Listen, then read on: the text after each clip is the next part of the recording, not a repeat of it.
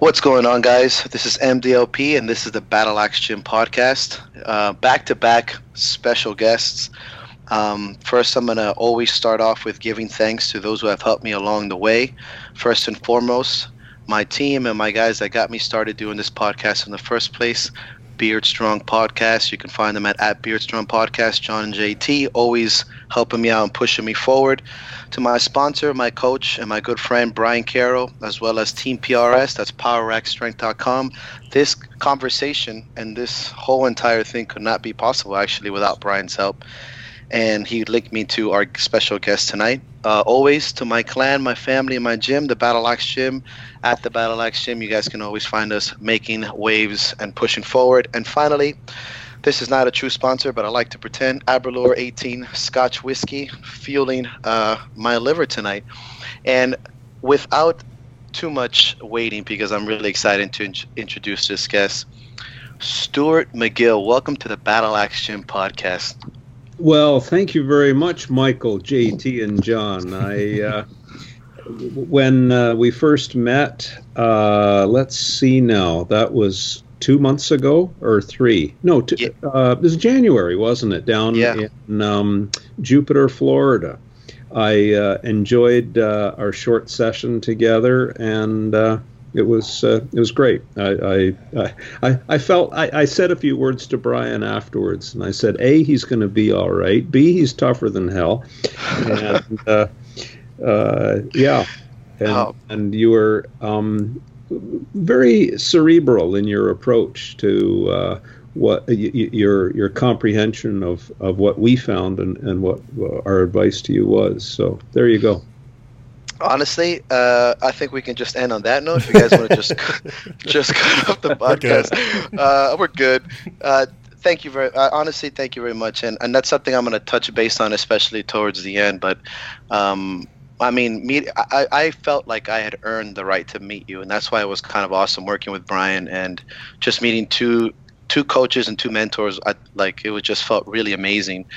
For guys listening, just because Stu is extra humble and I'm extra not, Stuart McGill is one of the leading spine specialists in the world, and he's been training athletes and in this world for about 30 years, and now he's making big waves in the strength world, especially after working with Brian Carroll and writing a book together, The Gift of Injury, which we talk about a lot at the Battle Axe and just in general all over the strength world, as well as his personal book that's been really pushed into our world because it makes absolute sense for both the civilian and the athlete.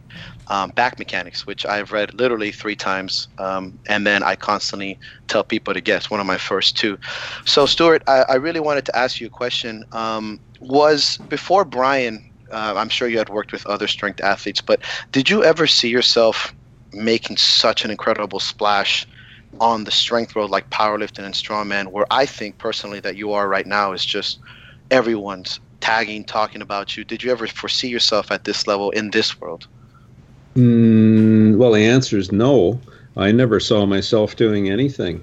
I had zero plan for my life. I wasn't even supposed to go to university. In fact, there were. I ended up at university quite by accident. And anyway, long story short, I went through and became a professor at quite young. I think I was 27, and or was I 28? It doesn't matter. But no, I only worked in those early years asking the simple question, how does this spine work? And then we morphed a little bit and we said, well, how does it become injured and what are some of the best ways to rehabilitate it? And then we thought, let's test drive a few sports cars. And what I mean by that is Honda Motor Corporation builds F1 race cars because what they learn at that level of competition, they can then bring down to the humble Honda Civic. So the gear change technology and the transmission of your Civic really came from what they learned on the F1 racetrack. So when I can work with the strongest back in the world, or the fastest, or the toughest in a fighting cage, and probe it and understand all of these variables, it then allows me to interpret what I see in the average person.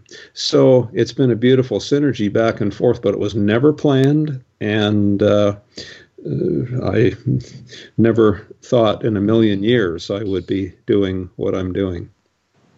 Man, that's definitely I think that could be a podcast on itself, how Dr. Stuart McGill accidentally became a professor and then became super good at spines.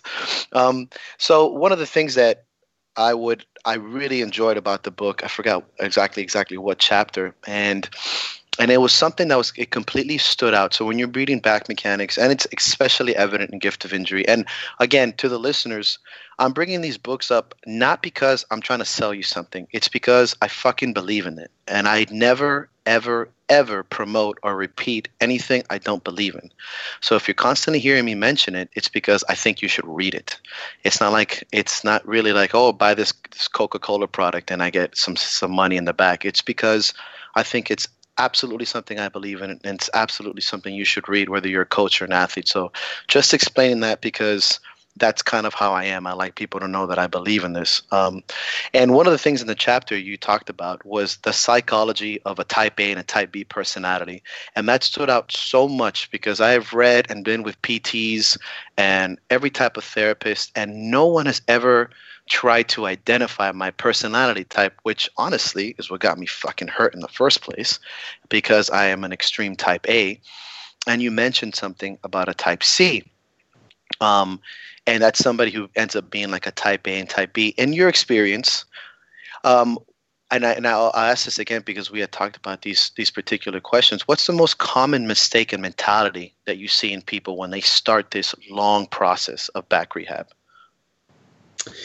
Well, there are several, but let's just pick on one, and I would say programming and then progression within the program. So to create a scientific foundation or logic, giving a person a thorough assessment will show the mechanism of their pain and of their performance.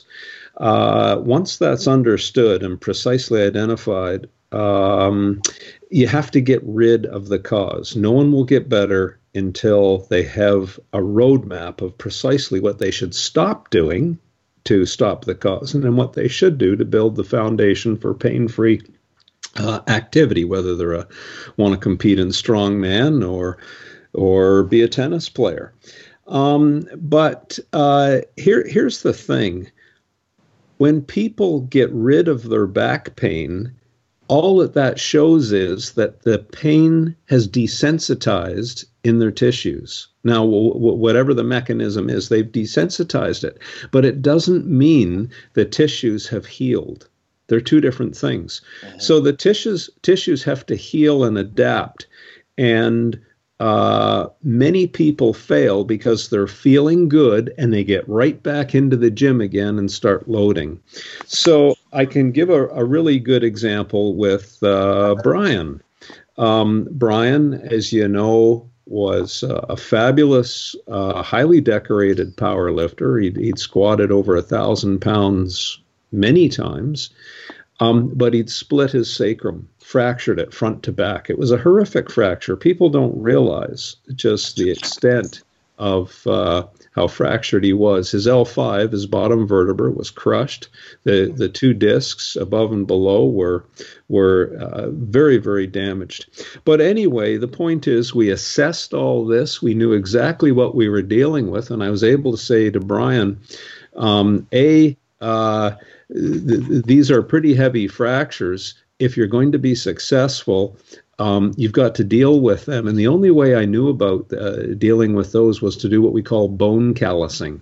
So when you break a long bone, say a bone in your forearm, nature will form a callus over the break, and that becomes stronger than the non-broken side. The mechanism of bone fracture healing is through a phenomenon called piezoelectricity. So if you take a crystal, I don't know if you have these down in Florida, but we have them up here in Canada, which are just quartz rocks. Mm-hmm. And if you're a kid at night sitting around the campfire, you take 2 quartz rocks and you rub them together, and they light up with lightning flashing through the rock, because the quartz crystal is a piezoelectric material. When you stress it, it builds an electric charge. Well, your bone is exactly the same. So when you stress a bone, it creates a charge. That charge sucks in free ions of magnesium and calcium and the materials that build bone. So that the electric charges suck the new material on. But here's the thing. Bodybuilders typically train 3 days a week, and they train to create the adaptation of muscle on the days off. But powerlifters and strength athletes, they cause microfracturing of the vertebra at a very, very micro level. But if they then train like a bodybuilder and do that 3 times a week, the cracks just keep on growing. Whereas when you look at the grand old men and women of powerlifting, they will perform a very heavy training session. Say they'll do heavy squats, and then they take 5 days off. And that is what's required to cause the bone adaptation. So there's an example. Brian was highly professional and very humble. He asked me my advice on what to do, and I said, well, I've only done this a few times, this bone callousing, but let's, no promises, but we'll try it with you. And thank goodness it worked. He was able to remodel the bone and heal them. But he committed a year to that. And then he was so professional, he knew in his heart that he could get his strength back. And that was year 2. So there's an example of programming and progression, probably at the extreme. But people they get feeling good, and then they get right back training again, not realizing that the tissues aren't ready, and then they have another episode. So it's just a cycle of pain recovery. Sound familiar? Story of my life. Absolutely, story of my life. That's the magnificent element of psychology now. If you're not of the warrior spirit, you would never do this to your body in the first place. And that's what creates great strength, but it also is your nemesis in rehab. So part of my job is to recognize these and hold back the warrior spirit as the warrior tissues readapt underneath. Oh, man, I can't tell. It's exactly. I knew we had the same mentality when I met you too. That a kinship to the way, and to actually, you'd really like a new tattoo I got. I gotta send it to you. But it says never stray from the way. It's the Miyamoto Musashi rule, and it's kind of the same concept that you're saying here is, and it's exactly what you said. The warrior is sometimes just always doing is not necessarily the warrior spirit. Actually stopping and pushing away for something to wait for your time is more of that spirit than anything I've ever felt. And obviously you saw it in Brian and a lot of people you've come across. And this leads me to one of the questions I wanted really to ask you. After dealing with so many athletes and obviously warriors and mentalities over the year, what would you say is some of the top mental traits or descriptions of people, or kind of like psychological approaches that would lead to success in rehab and in sport after coming back from such a severe injury? So is the question, what are the top mental traits then? Correct. Wow, what a fabulous question. I'll start this way. Great athletes have a gift, both physically, but almost always mentally. It might surprise people unless they know a top, like an MMA fighter. You know, the UFC is becoming so popular now. And having worked with a number of those athletes, I'm always astounded at their intelligence. So that they have an intelligence, and well, I'll give you some examples of that, I guess. First of all, there's this competitiveness and this will to win, but quite often it's a will to test themselves, and that might surprise a lot of people. So I obviously can't mention names now, but you'll know all of these fighters. One I'm thinking in particular, he so thanks his opponents, and he thanks them even more when they take him close to death. And he says the only time he truly feels alive is when he's fighting for it, when he's fighting for his life. Damn. And so that is a warrior spirit that drives him. There are others who obviously have other reasons to compete with themselves. And some, you know, as I get to know them a little bit more, a number of them had really rotten fathers. And I've come to understand that they're really fighting their own father in that in that cage. And I don't know if I would put myself into that category, maybe partially. So whatever is the fire that drives people, there is just that will not to let an opponent beat them. You know, it could be a tennis player, it could be an Olympic rower who would say, no one is going to row through me. It's just not possible. I will not allow it to happen. And then, you know, getting back to, say, some strength athletes, and I'll mention the name Bill Kazmaier simply because Bill was gracious enough to write the foreword to the Gift of Injury book. And if people don't know who he is, he won the World's Strongest Man for the first 3 years. The man. Yeah. And one of Bill's mottos is, I can, I will. And that's what he teaches in when he puts on a strength show and a little bit of a nice lecture. And you see that warrior mentality.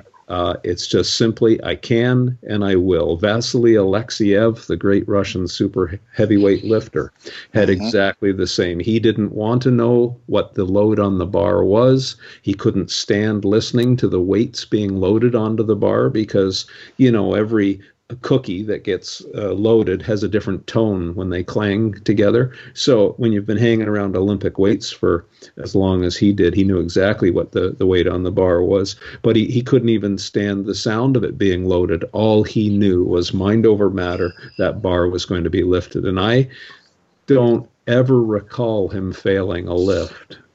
Certainly, I just don't recall it.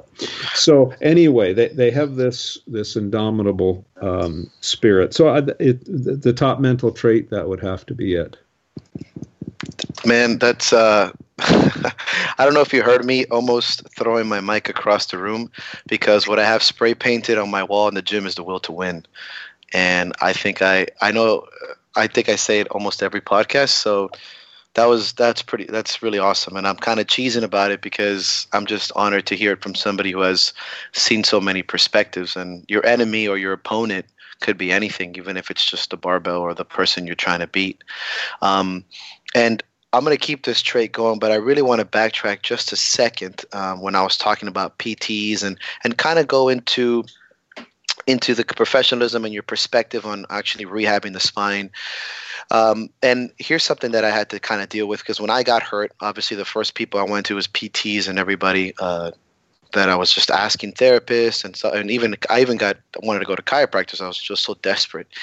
In your experience, when it comes to back rehab, what are some of the most common mistakes or suggestions you'll hear PTs make? And I know I'm not asking you to say this because I know you're not dogging anybody, but I know that it's mentioned in the book as well. But I want the listeners to hear maybe some of the most common mistakes you'll hear PT suggest to athletes and even civilians alike when they come in with like severe back pain. Well, there are some physical therapists I don't think are qualified to deal with athletes. They don't know what an athlete is. They don't know what it takes to build a body to be resilient for load and speed and impact. They don't learn this in school. As a rule, there are some therapists who only know how to mobilize and stretch. They have no concept of how to tune stiffness for storage of recovery, storage and recovery of elastic energy, for example. So, I think of some of the athletes who have tight hamstrings, and you must have tight hamstrings. And I'm thinking of power lifters. A tight hamstring is a strong hamstring when you're pulling a bar from the ground. I'm thinking of jumpers, dunkers in the NBA. You have to have a tuned spring for a hamstring. You must not stretch it away. And yet, those athletes have been told by physical therapists, your back pain is because you've got tight hamstrings. You should be stretching it. And when I measured them, universally, they didn't have tight hamstrings that were causing their back pain. They had back pain, usually from disc bulges that were impinging the sciatic nerve roots, which travel through the hamstrings and gave them the impression of a tight muscle when in fact it was a tight nerve. So they were doing things like pulling their knees to their chest and stretching their hamstrings, not only ruining their athleticism, but making sure they stayed chronic with their back pain.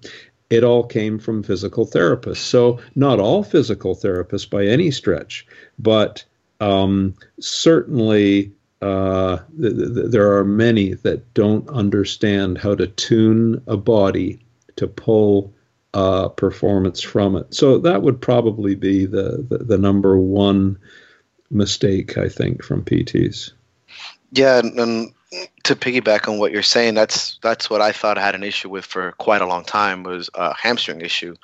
I would travel to train 4 hours in Orlando, and after doing strongman for 4 hours, I would drive back, and I'm like, man, my hamstrings it was just one hamstring. Oh, my hamstring's so tight. And when I would go to PTs, I explained the pain. It wasn't a normal pain. It was a weird hamstring pain. And they're like, yeah, and they would just focus on the hamstring. Well, fast forward 2-3 years, we identified it as, 2 major herniations and a bunch of bulges, which is typical strongman back. But if I had known 3 or 4 years if I would have read your book 3 or 4 years, it would have been a lot different. But such is life. We wouldn't be having this podcast if I wasn't fucked up last year. So that's pretty cool. Michael, can I just add another thought that came to mind while you were mentioning that? Absolutely. Yeah. If you're going to work with an athlete, you're not an expert if you don't know the sport. And if you're a therapist and you aren't really conversant with the demands of that particular sport, you don't deserve to work with that athlete. It's like getting a bicycle mechanic to work on an F1 race car. It's not going to work. So you have to know the demands of the sport in terms of physicality. How much explosive power do they need? Do they need grip strength? What should the tuning of the hamstrings be? Et cetera, et cetera. So know the sport, and what we would do is we would write down those variables on the first column of a page. Then we would go and assess the athlete. Do they have the capabilities to meet those specific demands? And then we just check them off. So if you're pulling a heavy bar from the floor, you need good grip strength.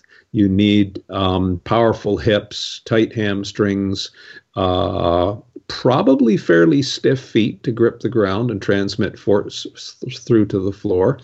You don't need excessive hip mobility. You need just enough to grab the bar at legal height. We're looking for stiffening and centration through the shoulder girdle and the motor patterns needed to build a guy wire system for the spine. Anyway, we would write all those things down. Now, say the athlete had all of those things, except they were losing the, say, the grip on the bar. and they were having to go way too early to an over-under grip at much lower loads. Well, the number one thing that therapist could have done for their back is to address that variable, the weak link. Once they got a better grip strength, they could do a double over grip, lock down the spine a little bit more, camming with latissimus dorsi and all the rest of it. Then you would say, well, what's the best tool you have in your clinical toolbox to enhance that variable in that particular athlete? So there it just goes again. That's the methodology to converge on what is demanded, what the athlete has, and then how to train the deficits. But you also have to know the components of each of those three. Yeah. I mean, it's similar to when I met you and we were talking a lot about being prescribed walking. I remember at one point you had brought up the understanding the sport and not only the physicality but the psychology of it. If you're going to prescribe walking to a strongman, you're not going to expect him to build up to an hour walk. It's just not going to be fundamentally sound to prescribe a strongman. Just in general, even the fat guys, even people who win Miami's Baddest Man, who overthrew. You son of a bitch. Yeah, you're welcome. But if you're going to prescribe them an hour, it just doesn't make sense. But like you said, it's a 10-minute aggressive walk or a 15-minute aggressive walk with good speed and walking like you own the world, like you said. Makes such a big difference. And now that the 10-minute walk is getting it's funny how popular it's getting in the sense of cardiovascular ability, but we know that how important it is for the spine. I'm always been curious how you found this out, that walking created such an incredible rehabilitation for the spine. If you can kind of explain to us how important walking is and how you came across this finding. Yeah, great. Well, first of all, people build up cumulative stress that drives their pain throughout the day. Most of the time, that's from sitting. So people sitting at the computer, sitting in their cars, etc.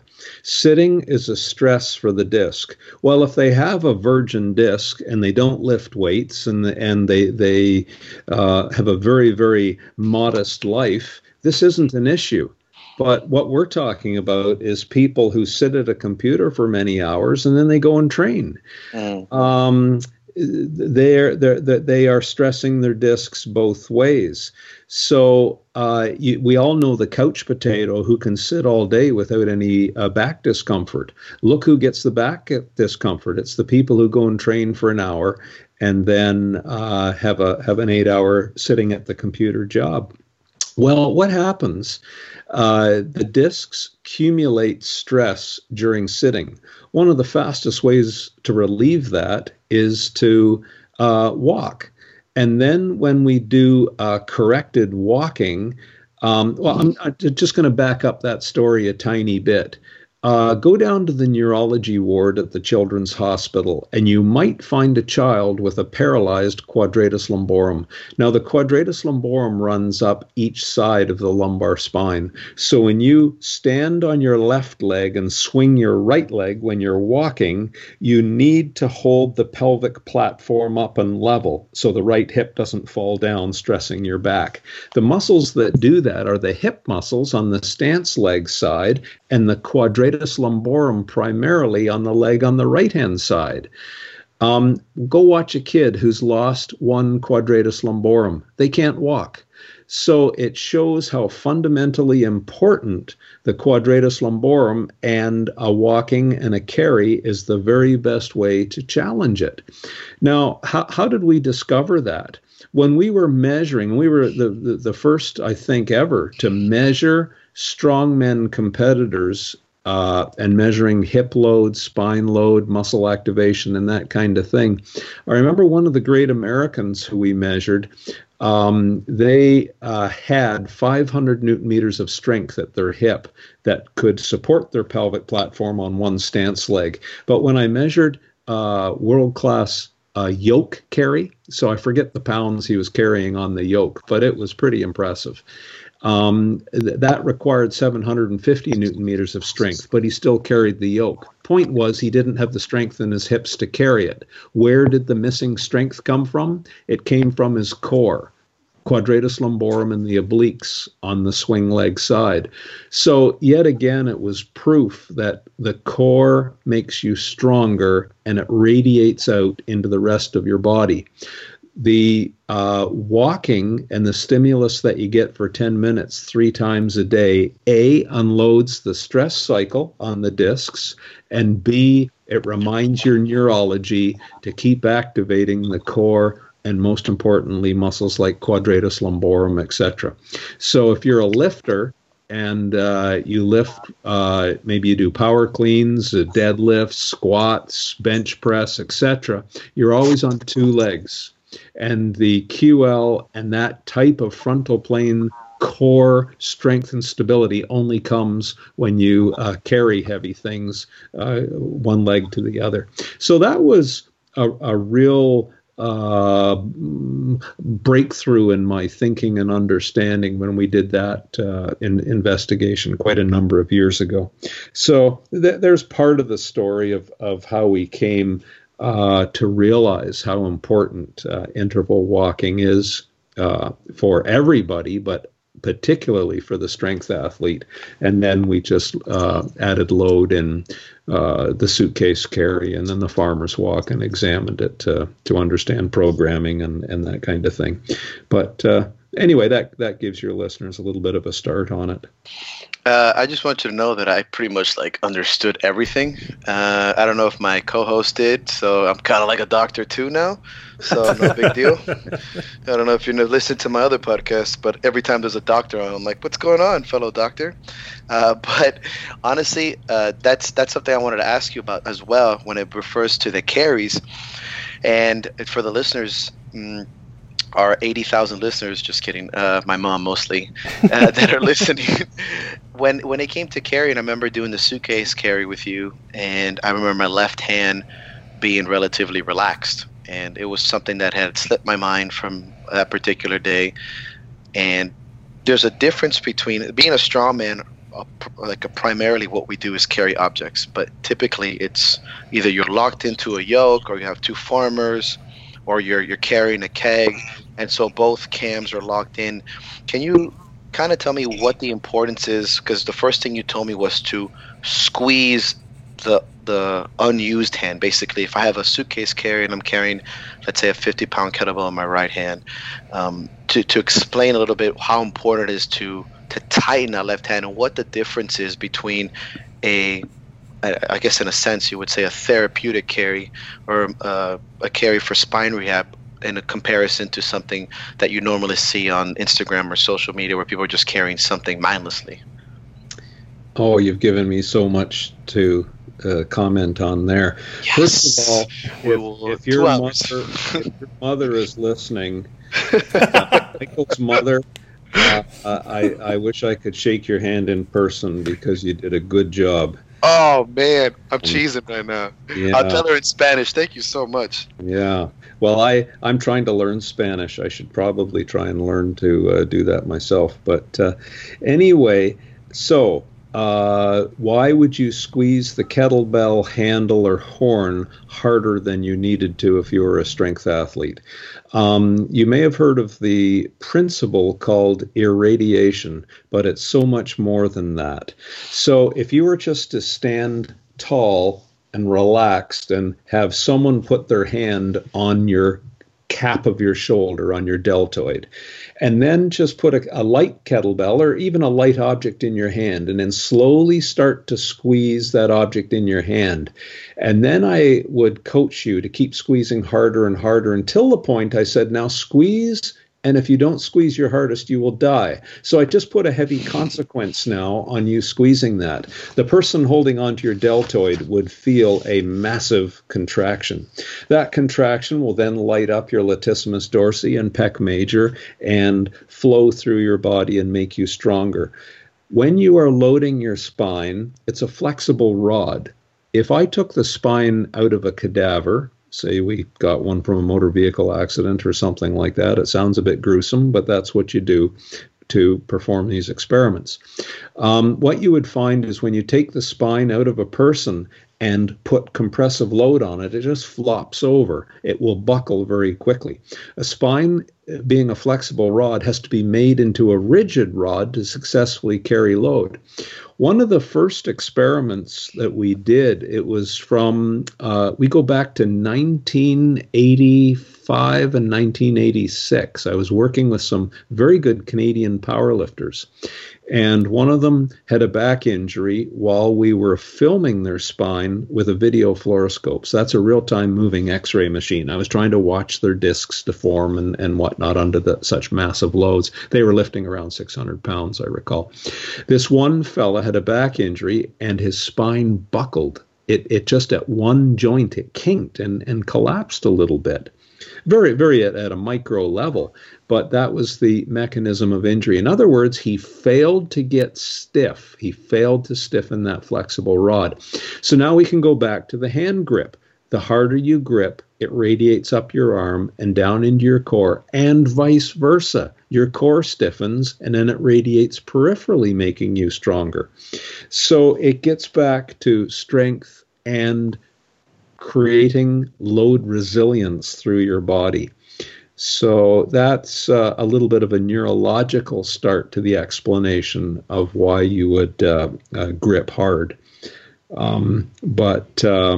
If we were, say, picking up an Olympic bar with a double overhand grip, we would try and bend the bar and externally rotate through the shoulders to really fire up latissimus and whatnot. And then, the anatomy geeks are going to say, oh, McGill, the latissimus dorsi isn't an external rotator of the shoulder. And I would have to say, sir or madam, you've never worked with an athlete, so go sit. when you cam down and perform that posting action with latissimus dorsi, it stimulates the pecs. It just stiffens the whole shoulder complex and puts an anti-buckling stiffness through that spine, and then it unleashes the hips. So you can't push a rope, but you can sure push stone. The hips have to push stone. If your brain detects instability through your spine or insufficient stiffness, it shuts down the drive. You've got to be stiff to get full power to the hips. And I can give a little bit of a teleological argument to that. The World's Strongest Man competition, 2018, came out on YouTube. So you can type that and watch that the whole event. Pay particular attention to the strength test where the athletes had to squat, I think it was 750 pounds for reps. Most of them were failing somewhere around 12 to 16 reps. Watch the rep before they failed. And every single time you will see one of the hips shift off to the side a little bit. In other words, the core got a little bit loose. The next rep, they failed. Every single time. What happens is when you start to lose that core stiffness, the brain shuts it down and it won't create the dense neural drive and send it to the hips because it detects you're now pushing rope instead of pushing a stone. So that's how important. Sorry, I couldn't help myself. So that's what is happening. And, once again, I have to listen to the kids who, it turns out they're the world's expert on Facebook and they live in their mother's basement. They've never created one record in their life. But, anyway. I'm pretty good at that. To touch base, guys, never push rope and get out of your mother's basement is what we got out of that. But I'm cheesing. I love it. I really do. Like, I'm actually generally excited about having this conversation with you, Stu, especially that you're bringing up strongman because, that's what I do. That's what I love. And the two boys listening with me right now as well. One thing that I definitely want to I guess, touch base. Obviously, we're talking here about the lifter's wedge and really expressing that kind of neurological firing. And it's something I read in Ultimate Back Fitness too, that neurological messaging or strength is a message. It's almost like a thought. And there's a picture I posted of you when you and me are kind of facing off. I did it on my Instagram because I thought that was one of the most valuable lessons that I had read and that I had been expressing as a coach and an athlete for so many years, but it wasn't necessarily backed by science. I guess you can kind of like back it up by just, warrior mentality and just, trench warfare, playing the sport. But that game face, that aggression that comes out, and how important that is, if you can explain just a little bit how important that is to expressing full power and full expression of strength and such an explosive movement like, let's say, strongman. Well, there are so many experiential reports, but also real neurology about all this. So let me tell you an impressive story. And the story, I hope you won't mind me telling this. But there's a Polish weightlifter named Jerzy Gregorek. He now lives in California. He is a fabulous personality and obviously athlete, and he's older than I am. He's in his late 60s now, and he'll tell you he already had a world record, and it was doing the clean and jerk on the platform. He'd done the clean, and he knew in his heart he's going to set the next world record now in the next 2 or 3 seconds. And he allowed that little hint of satisfaction and what he called an internal smile. His body shut down and he lost the lift and he lost the record. So there is, you will hear athletes tell you that when they break their concentration and they just get a little bit too satisfied, the brain is sending out a dense neural drive that comes from a thought that is governed by strength of mind. So the stronger your thought, the grimmer your face, the more dense the neural drive, the more dense the thought, the heavier the concentration of pulses transmitting down the nerves that the muscle will eventually see. If you want to break it, smile. So the stories I could tell you going back years ago from arm wrestling and whatnot, that would be a common dirty trick I would use. I would try and get the opponent to smile. And then when I saw that loss of grimness in their face, I'd blast. And I could quite often get a little bit of leeway on them. Game face is huge. Okay, so go on with the arm wrestling. Is this like a competitive thing, or were we just talking about like having a couple of whiskeys at a bar here? Because I hate to sidetrack, but I'm really curious. No, I was pretty good at one time. I also have a question about the arm wrestling. For you to win, did you always have to turn your hat backwards, or did you over the top? Yeah, I don't think I even owned a hat back in those days.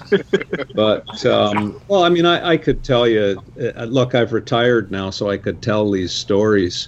But if we go back 30 years ago, so I'm a young professor, and if there would be a couple of football players in the back of my lecture hall, nattering away to a woman or something, and I'd tell them to cool it, they're distracting me. And then the next lecture, they're back there doing the thing. I'd usually invite one of them to come down to the front for an arm wrestle, and that would be the rest of my lecture. I would then get into the science of leverage, strength of thought, smiling. I would try and paralyze their hand, getting the nerve between the two carpal bones in the back of their hand. I'd use my hips. And you'd be surprised, but quite often I would win. And they were so embarrassed that for the rest of the term they'd shut up and listen.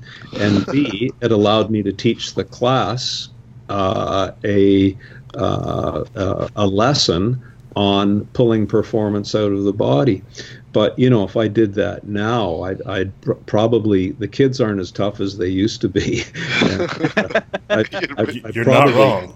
of them, and then I'd be in big trouble. And of course, you can't teach that way anymore. It's just not allowed.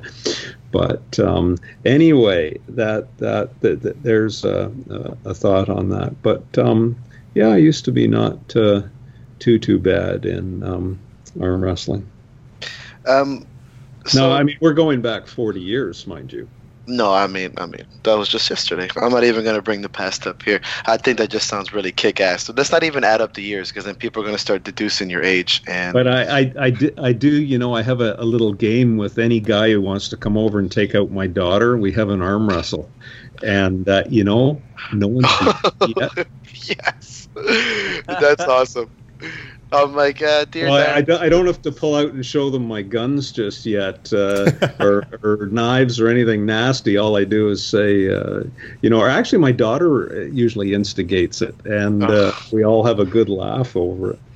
I always tell my nieces, I'm like, I will literally pick you up in school in the smallest tank top ever and act the biggest thug if you ever bring anything home ever. So I just suck at arm wrestling, so I do have to pull out the guns. Yeah. You'll change. Some of them will be pretty decent guys, but they're still as gosh, my daughter's never going to get another date again after this. Nope.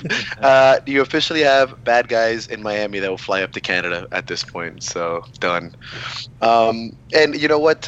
I think you met her, didn't you, Michael? Yeah, she was great. Yeah, she was great. So everybody she dates from now on, Stu, I hate. So I want you to just express that, because we're family now. So we're done. I don't know if you know Colombians, but basically we're like family now. So now it's over.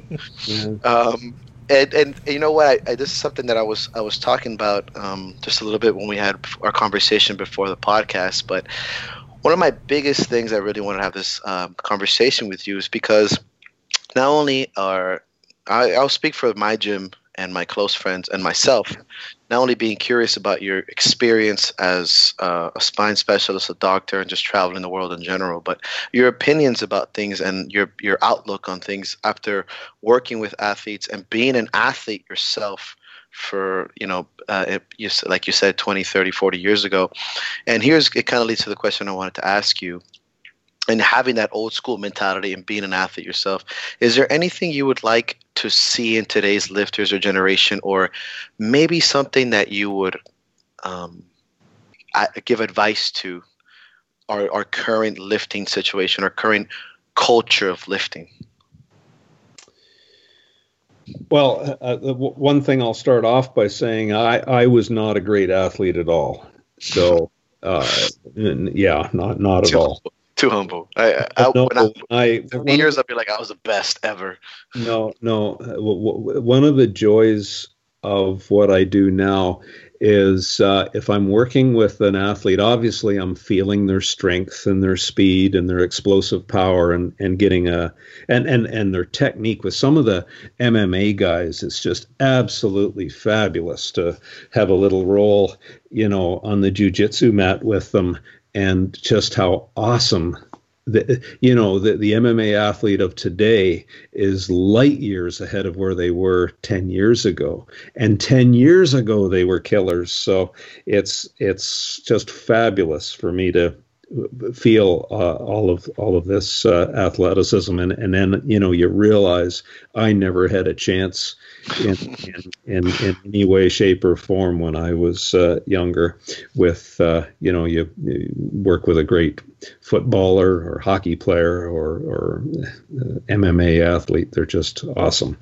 But anyway, having said that, here when I walk across the university campus now, it's appalling. The general condition of those young people is pathetic, and I fear for them. So that's that. Maybe I'll just start the conversation that way. But I know what Battle Axe Gym is all about, and I know what certain CrossFit gyms are about. I'm not comparing or putting you two in the same category, but what I love about that whole mentality is it is a place where the warrior spirit thrives. People are helping one another to be tougher and more resilient in a benevolent way, if I can term it that. So, you know, when I hate the crazy CrossFit programming sometimes, but I love the community and the development of the warrior spirit that it brings. So that's a place where I can go and I'm not appalled at these pathetic young people. It's quite the opposite. I'm so impressed. I love working with them. I love the spirit. Does that, I really don't have any broad, specific advice other than that sort of selfish impression and view. Whenever I give advice, I mean, my whole world is the individual. So, as you know, I assess the individual and then give them my advice on what they should and shouldn't do. But I don't really have advice for bigger groups. I think I think you just gave my gym and myself one of the biggest compliments ever, and in rare fashion, very rare fashion to my personality type. I'm rather speechless about that. So, yes, I think that the warrior spirit is something that is fleeting and fading and not completely gone. There are still people promoting it and pushing it, and that it's the building of a culture, is the building of it's not just programming. It goes much deeper into the psyche and the environment you make and how you walk, which is one of my favorite things about the walking concept. Proud and your that vision and that mentality. Even in your rehab process, even mentioned in the book, it's like you have to have confidence. Talking to Brian when he had a seminar at the Battle Axe and talking about 1020 and saying that, yeah, like when you're coming back from injury, there has to be a little insanity in you to say, hey, I'm going to make it. Like I'm going to push forward. I'm going to beat this kind of thing. And that's awesome. Before I rant too long, because that's just such an emotional thing for me to hear. And I'm obviously Hispanic, so everything's 100% emotional, like I mentioned on every podcast. But I wanted to push another question, and just because I feel like I think you and me share a similar passion or a kinship in this warrior mentality and identity. Talking back to your past, maybe just how did you, I know you said you kind of fell into school by mistake and it just kind of started to happen, but there has to be a moment, I think, in all our lives where you wake up one day and you're like, fuck, like this is what I was meant to do. This is the moment, whether you had experienced an athlete or you helped somebody come back or something in your personal life where you woke up one day and said, this is my passion, and then you push forward. Would you say there was a moment or a day or a situation that did that? Not really. No, I can't say that. I certainly can say there were very influential people in my life. When I was in high school, I certainly wasn't any form of student to speak of, but we had a new teacher that came in, and he wasn't that old. He'd probably only been about 25 years old himself, and we would be an impressionable 15 and 16-year-old group of kids. But he was a former fullback from university football, but he was a bodybuilder, and we were just impressed at this guy's physique to no end. Well, he developed a weightlifting club, which my group of buddies, we went there, and I forget what time we had to be at school. I mean, school started at 8:10 or something like that, and we were there at 6:30. We'd run a few hills, and then we'd do a weightlifting club. And then after school, we either had track and field or football, and but he had a huge impression on me, and it was in fact him that got me into football, and that's the only reason I went to university. I had zero interest in school at that time, but when I got to university, I got interested in road cycling, road biking. Mm-hmm. Yeah. And Well, I started out in physical education simply because the football coach said, well, what do you want to study? And I said, I couldn't care less. And he said, okay, put you in phys ed. And but I was one of the first ever to start taking physics and math courses, only once again because I had a fabulous professor, and he was showing us that calculus wasn't magic. In fact, it was very mechanical. And I said, well, why couldn't they teach us this in high school? I mean, a derivative is only a slope of a curve on a graph, and the integral is the area under the curve. Okay, I finally get this. This isn't magic. Anyway, I ended up applying for a master's degree in physics, but also in biomechanics. And I chose University of Ottawa for biomechanics because it was I could ride my bike in the French Gatineau of Quebec. Up in the mountains there. And then I was playing hockey for the professor's team at University of Ottawa when I was a master's student. And they would play all these different universities. And being a professor's league, the host team would provide the beer in the dressing room for the guest team, the visiting team. And so we beat the hell out of each other and then all have a beer together in the same dressing room. And I met a professor named Bob Norman from University of Waterloo, who ended up being my PhD mentor. I was actually going to start my PhD in systems design engineering. I signed up for that. And they said, well, come on over and see my lab. And so that just came through hockey. And then I ended up doing my PhD in spine biomechanics. So there was never a conscious direction. You know, these days, different groups will say, oh, could you come and talk to our students about your career path and how you developed it? And I said, no, I'm the world's worst speaker in the world. I'd be a terrible example. I only did what, anyway, it was so random.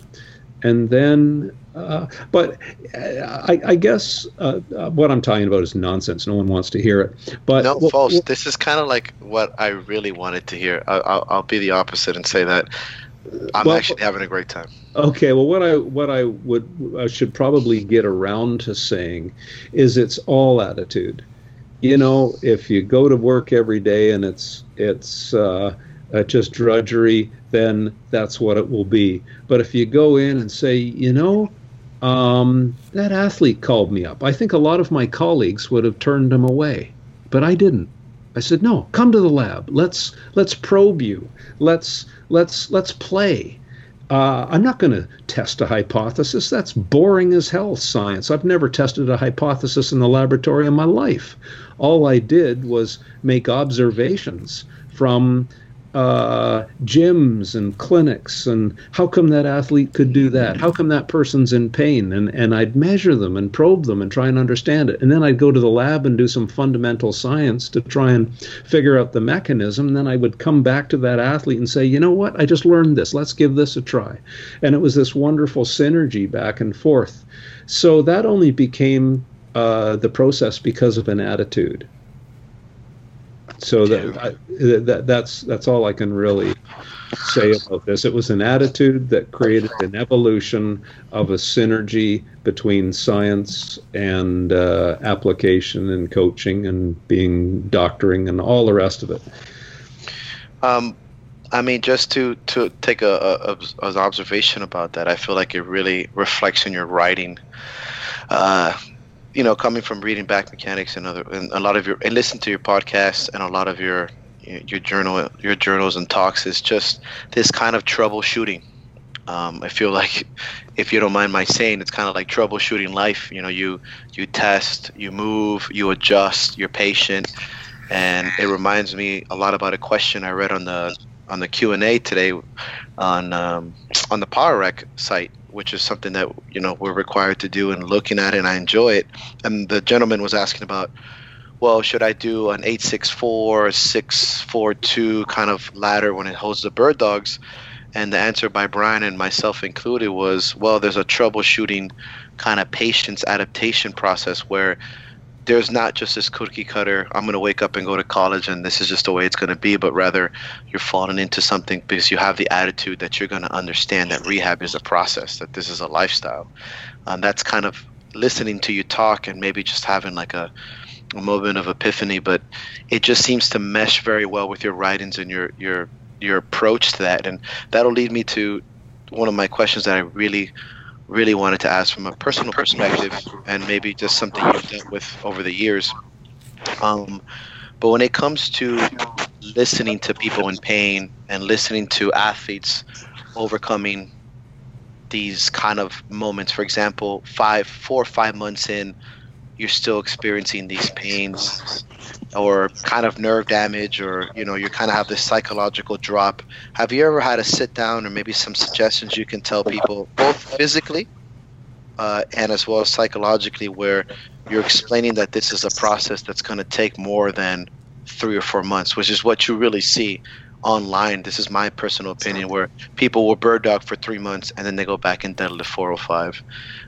And just to kind of go back to the question, because I get super chatty because I'm passionate about this, but if you were dealing with somebody who's 5 or 6 months into the process of rehabbing, and they're feeling bad, or they kind of had a relapse, how normal is it to feel relapses, or how common is it to see these things? And what would you say to somebody so they continue on the way and on the path?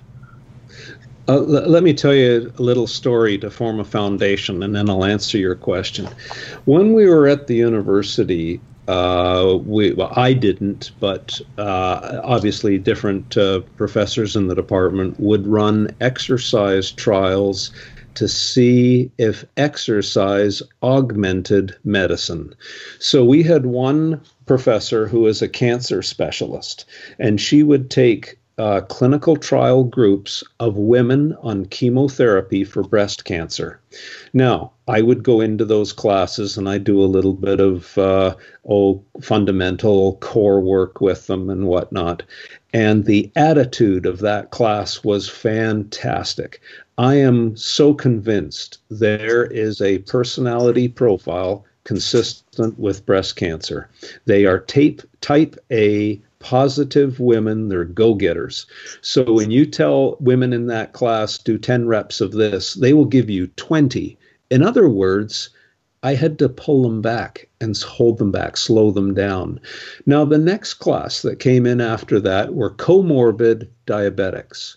And then we would do the same thing. It was a downer to go in there. It was just a dull atmosphere. And I would say, well, let's do 10 reps. And I could almost predict I was then going to hear a bargaining session from them why they only needed to do 3. They were slothful. They didn't like to move.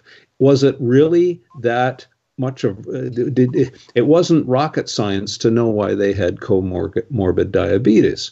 So there goes another example of you have to be able to read people. And you learn this by doing these experiments and just working with them and keeping your ears and eyes open, and you'll see these sorts of patterns. You're just recognizing patterns. So to answer your question now, I would, you said to people, well, again, I don't deal with populations of people. It's one-on-one, but I'm sussing out their personality type. Is this going to be someone I have to encourage? Do I have to hold them back? What are their learning cues? Can I just tell them and they'll cue into what it is I want them to do? Or do I have to touch them to cue a muscle? Or do I have to tell them to jump a little? Do you know what I mean? An external cue. And so again, I'm trying to assess all of that.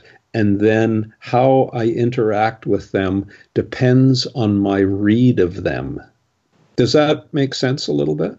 Yeah, absolutely. It's what I'm understanding, and just to piggyback on what you're saying is, again, it's all making it all. See, it's really awesome how it all ties in. If you're asking me personally, because just like spine rehab and science in general, it's very specific. Correct me if I'm wrong, but spine rehab is extremely specific, and it's case-to-case scenarios. So for you to make a general answer to say, hey, if you guys are all just really tough, you'll be fine. But it doesn't necessarily work for the person that's not tough. So you're gonna have to cue that person differently, cue them in differently, talk to them differently, and also listen to them differently. Does that make sense? You have to hold back.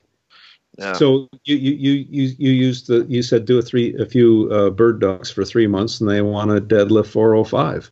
You've got to hold that person back and give them a reason why they shouldn't load tissues that are now desensitized and they're not painful anymore, but they haven't adapted.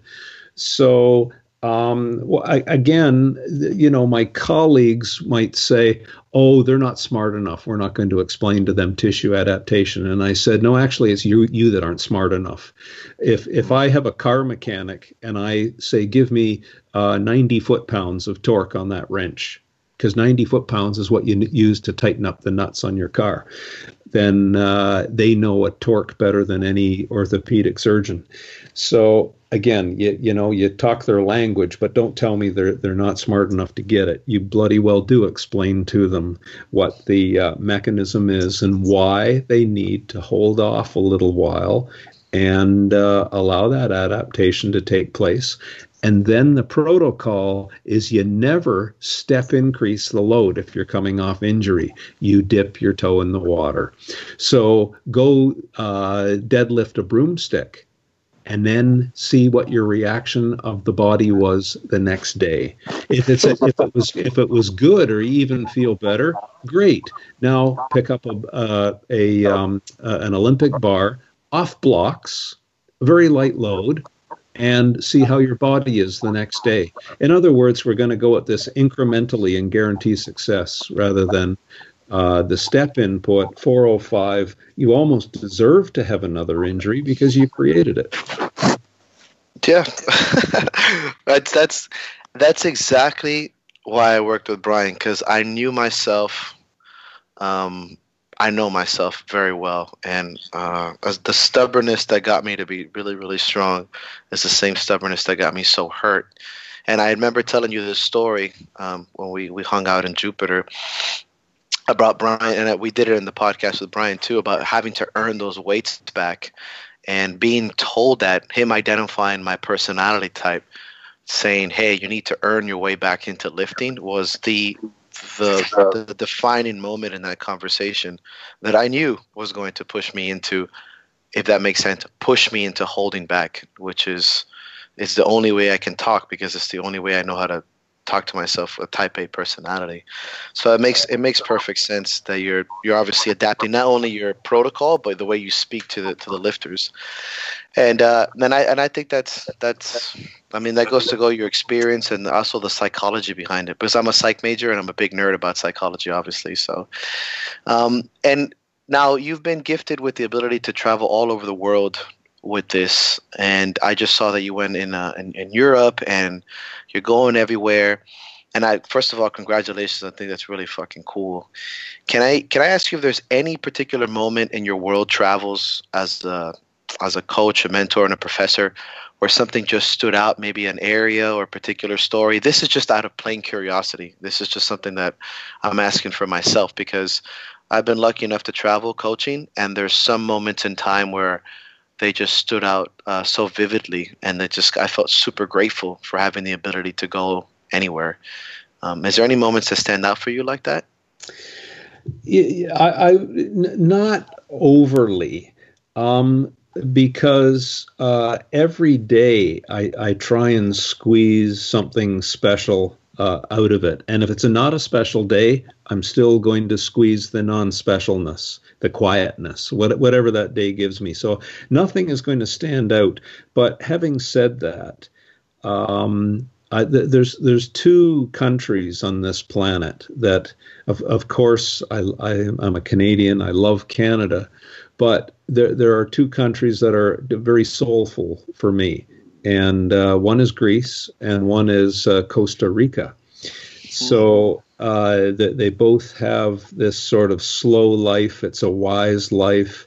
There are fabulous clinicians that I can interact with in both of those countries. I love the food. I love the culture.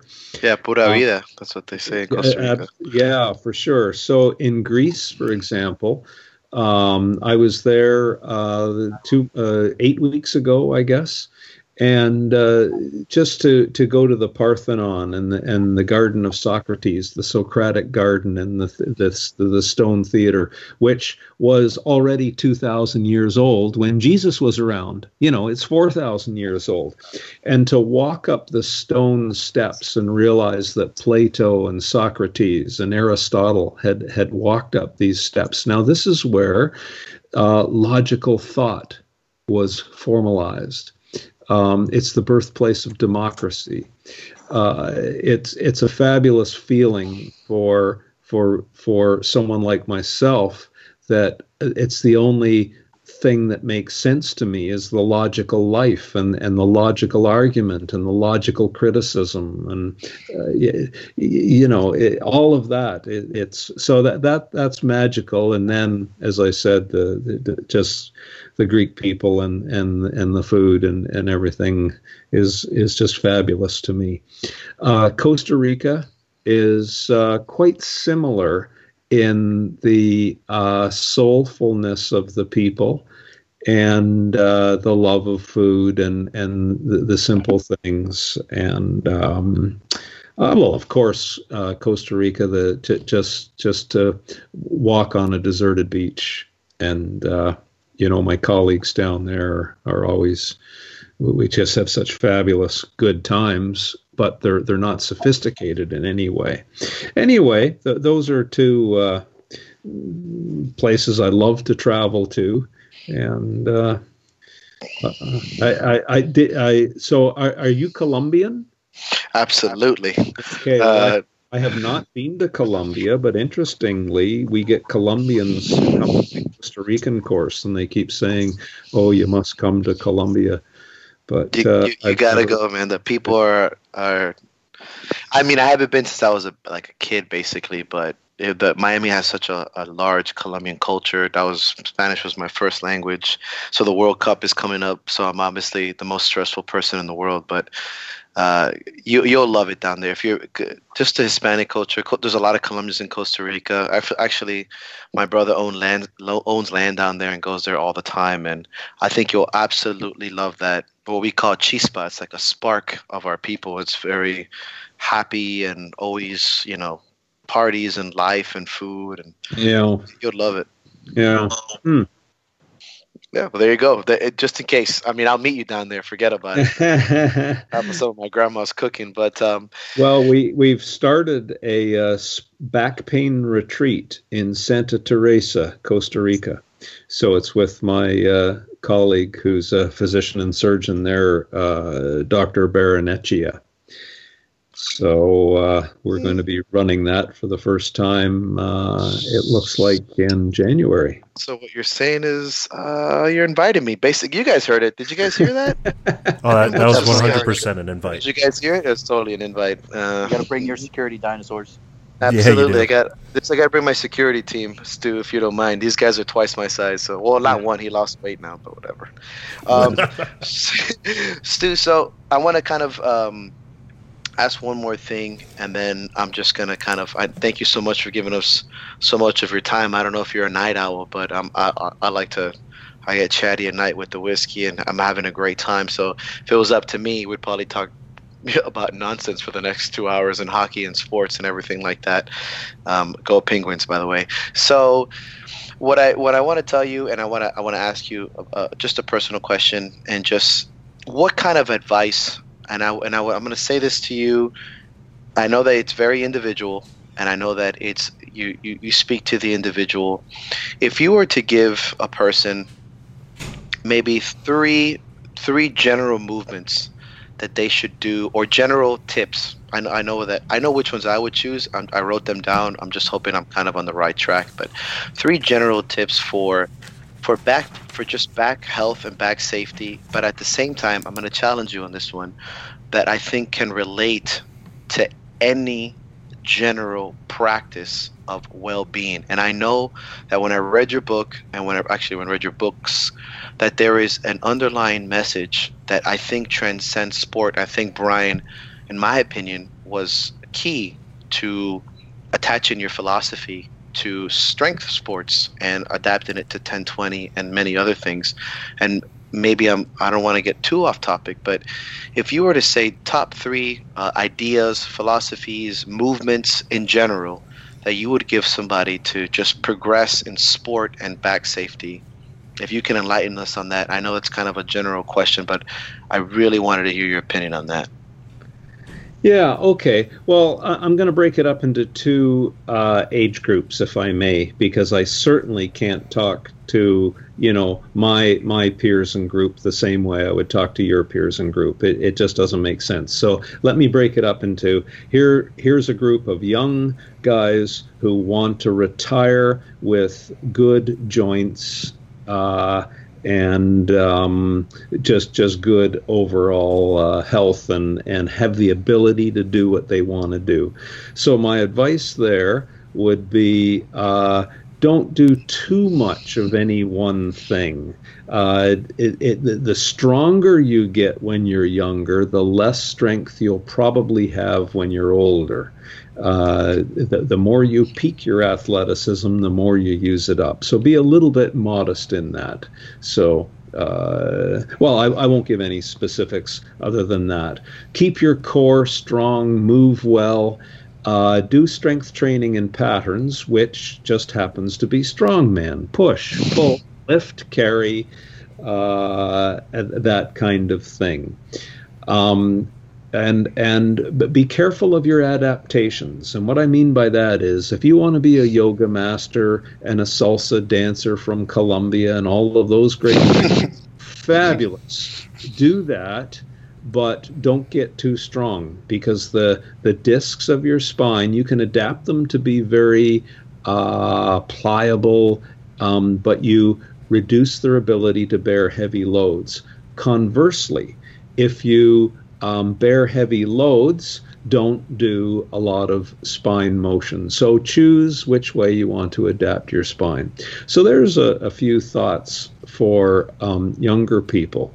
For people now who they're retired and they want to keep their pain-free abilities for as long as possible, I'm going to steal this from 2 older people who told me basically the same thing. They're both very successful living people in terms of they don't have much pain, they're strong, they're able, they can recover from a fall, they still have lots of fun, etc.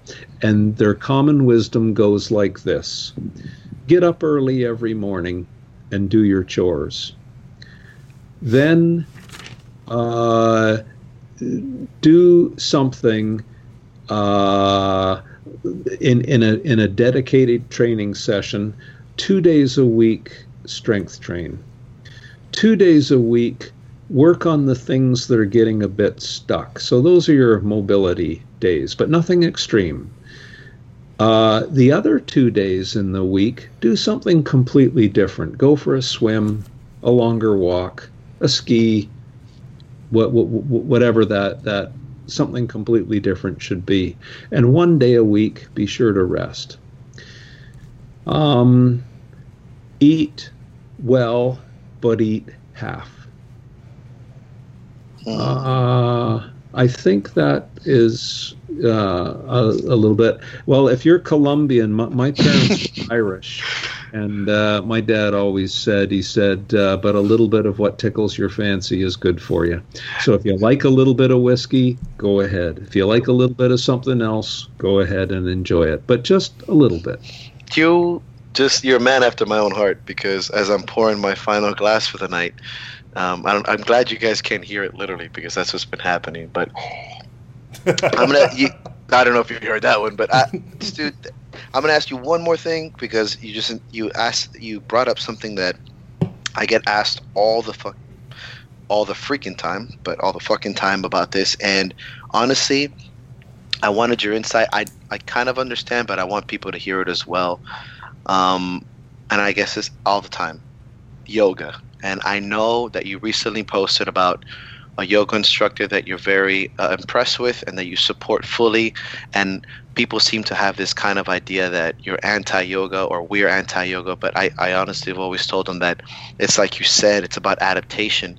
Can you give us a little insight, just real quick, about when and why and how yoga is involved with the spine and then in general for sports? Okay. I do see a lot of patients that are patients because of yoga. So let me establish a scientific principle here. Take a thin willow branch. You can bend it back and forth and it doesn't create any stress. If you take a thicker branch and bend it the same amount, it'll shatter.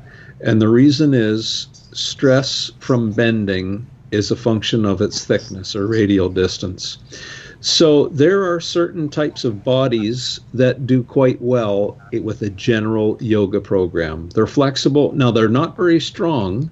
I've worked with and rehabilitated some very high-level yogis. I mean, these are people who are on the TV as yogis and yoga experts. They are incredibly flexible, but they would have difficulty squatting much load.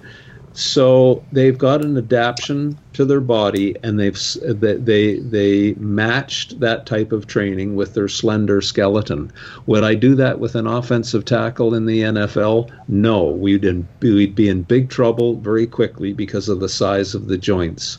So it has to be an it depends kind of question. What's your body type, and what is your eventual goal? The real yoga masters try and get the stress out of their body so that they can transcend their mind. It has nothing to do with health, but the Americanization of it has now turned into this health fad.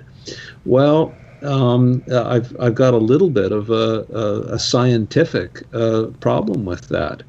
But anyway, there you go. If now I know the yoga teacher who you were thinking of, she doesn't give the same exercise to every client in her yoga class. She asks questions and she does little tests. Some of the tests I've shown her.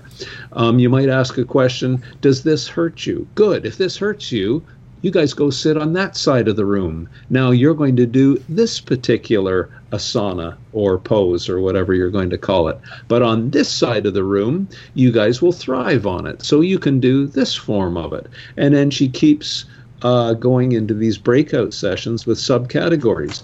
That is a very wise yoga instructor. Anyway, maybe I'll just stop there. But no, and I that's exactly what I wanted to hear. I feel like if you were just like a strength coach and just like anybody who is helping change, grow, manipulate the body, there should be an individual case-to-case scenario. It's just like figuring out somebody's squat. I know you're also a very big, good expert on the hips as well, and just where the hips fall into place, whether they're shallow or narrow, completely dictates the squat. Just like when you talked to me and you identified that my strength was my glutes, you said it without me even telling you that my strength were loading, moving, and the yoke. I said, absolutely, those are my best movements, where coming out of the hole in the squat, I mean, you might as well bury me. That's why I love strongman so much, because of the movement events. So that's exactly what I wanted to hear, and it's kind of copying kind of the notes and things that I've been taking down. So, and again, to reiterate the fact of there's a lot of scientific study and general facts and understanding that you're talking about here. So it's not something that's just opinionated. Stu, I'm going to ask you my favorite question that I like to ask a lot of people that I look up to, and it's a silly question, and it was not on the list that I gave you, but I think you might enjoy this. You're stuck on a stranded island, okay? You're done. That's it. Just you and Wilson, like the movie with Tom Hanks. You get one musical album and one food, because I mean, I'm not going to ask for a barbell movement here. You get one music album, one album, and one food until they find you. What would you pick? Greek food and Vivaldi Four Seasons. Gosh, Why are you so educated, man? I'm crushing right now. I'm dying.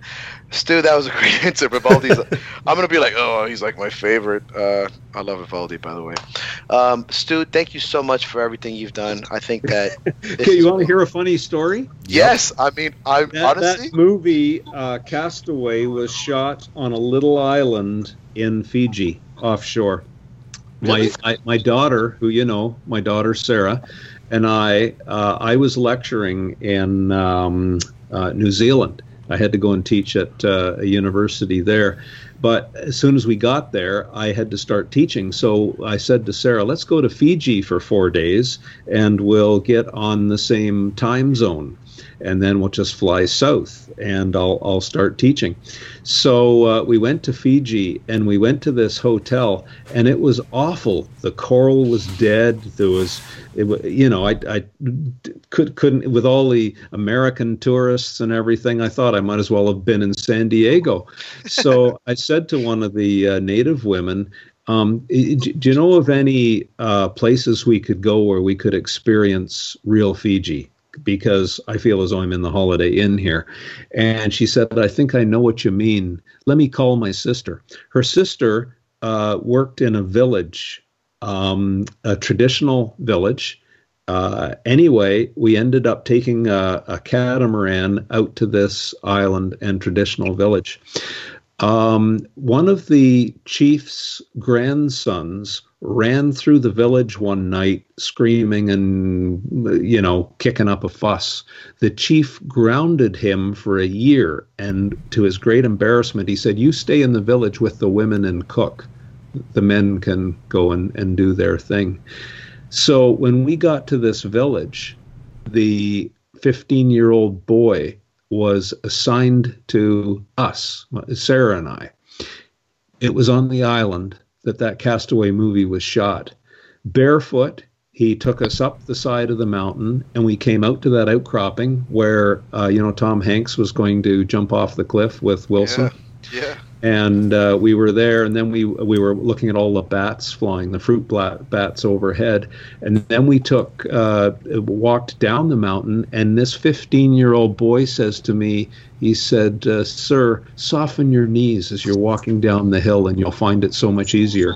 So here's a 15-year-old native kid telling a professor of biomechanics how to walk, and he was absolutely right.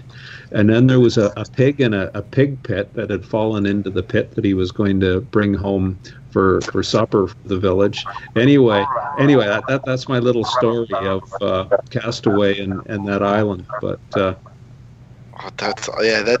that's actually a great movie. That's a great story too. Yeah. Those islands there, like that's actually going to New Zealand is one of my bucket lists because I love rugby. That's why when you were telling stories about hockey and how the host team has to host the guest team for beers, that's a rugby thing too. So you basically, you beat each other up and then you sit down and just have beers and talk about how some dude punched you in the face for 80 minutes. Stu, I'm not going to keep you any further. I think that I talk too much. I'm sorry. No, what? No, I mean, honestly, I'm already getting kind of whiskeyed up, so honestly, I'll keep you here for another 3 hours. Stu, thank you so much. Honestly, I think that I'm just very grateful for you taking time. And I wanted to, I'm going to say this. This is not the whiskey talking, I promise. This is just something I had planned out yesterday in the shower because that's normally when I do most of my speech practice. I wanted to thank you not only for just the general involvement and dedication you've given to this craft that has helped so many people come back from quote-unquote career-ending injuries, but also for helping and influence Brian, which in turn helped me completely 100% change my life, my coaching, my personality, coming back from a very, very, very dark place and having somebody with a perspective of respecting the sport, respecting the athlete and psychology behind it, but also giving us that hope that there's life after injury and that you can continue to become so much better. So it was a pleasure to meet you in Jupiter, and I know that I'm going to be seeing you more often. Just this silly bicep tear, but my spine is feeling awesome. So credit to you. For some of the listeners listening right now, I am 100% pain-free. My quality of life is great. I can go to concerts, I can walk, I can sit, I can move, I can lift, and I am 100% pain-free. Minor discomforts, but I think that's because I'm 244 pounds and kind of fat, not really, and 33. But I wanted to thank you for that. I wanted to thank you for taking time off. I know you're a busy man and you're a professional, but sitting down with a small podcast and a gym with a lot of hope and a lot of ambition. I want to thank Brian Carroll and Power Rack Strength and Team PRS. I can't thank that man enough and that team enough for making this happen and being so giving and professional with us. My boys, Beard Strong Podcast, for actually doing the editing and all the technology stuff that I absolutely suck at. The Battle Axe and everybody there. Stu, if you want to mention anybody or anywhere we can reach you at, please tell us. Michael, thanks for everything that you do in your leadership at Battle Axe, and JT and John, thanks for helping pull all of this off. But no, that's it. But Brian knows what I think of him, and so does everyone else who has helped me along the way as well. So thank you both, all three of you. Sorry. Thank you. And I'm pretty sure, like, if people were listening, I guess you can come to the conclusion that after Brian, I pretty much have the most handsome bird dog ever seen. I think we can come to that since I was invited to Costa Rica. So can't take it back. Can't take it back now, Stu. Thank you so much. Again, guys, this is the Battle Axe Gym Podcast. Thank you for hanging out with us. And like I always end, don't be a pussy, because everything ends.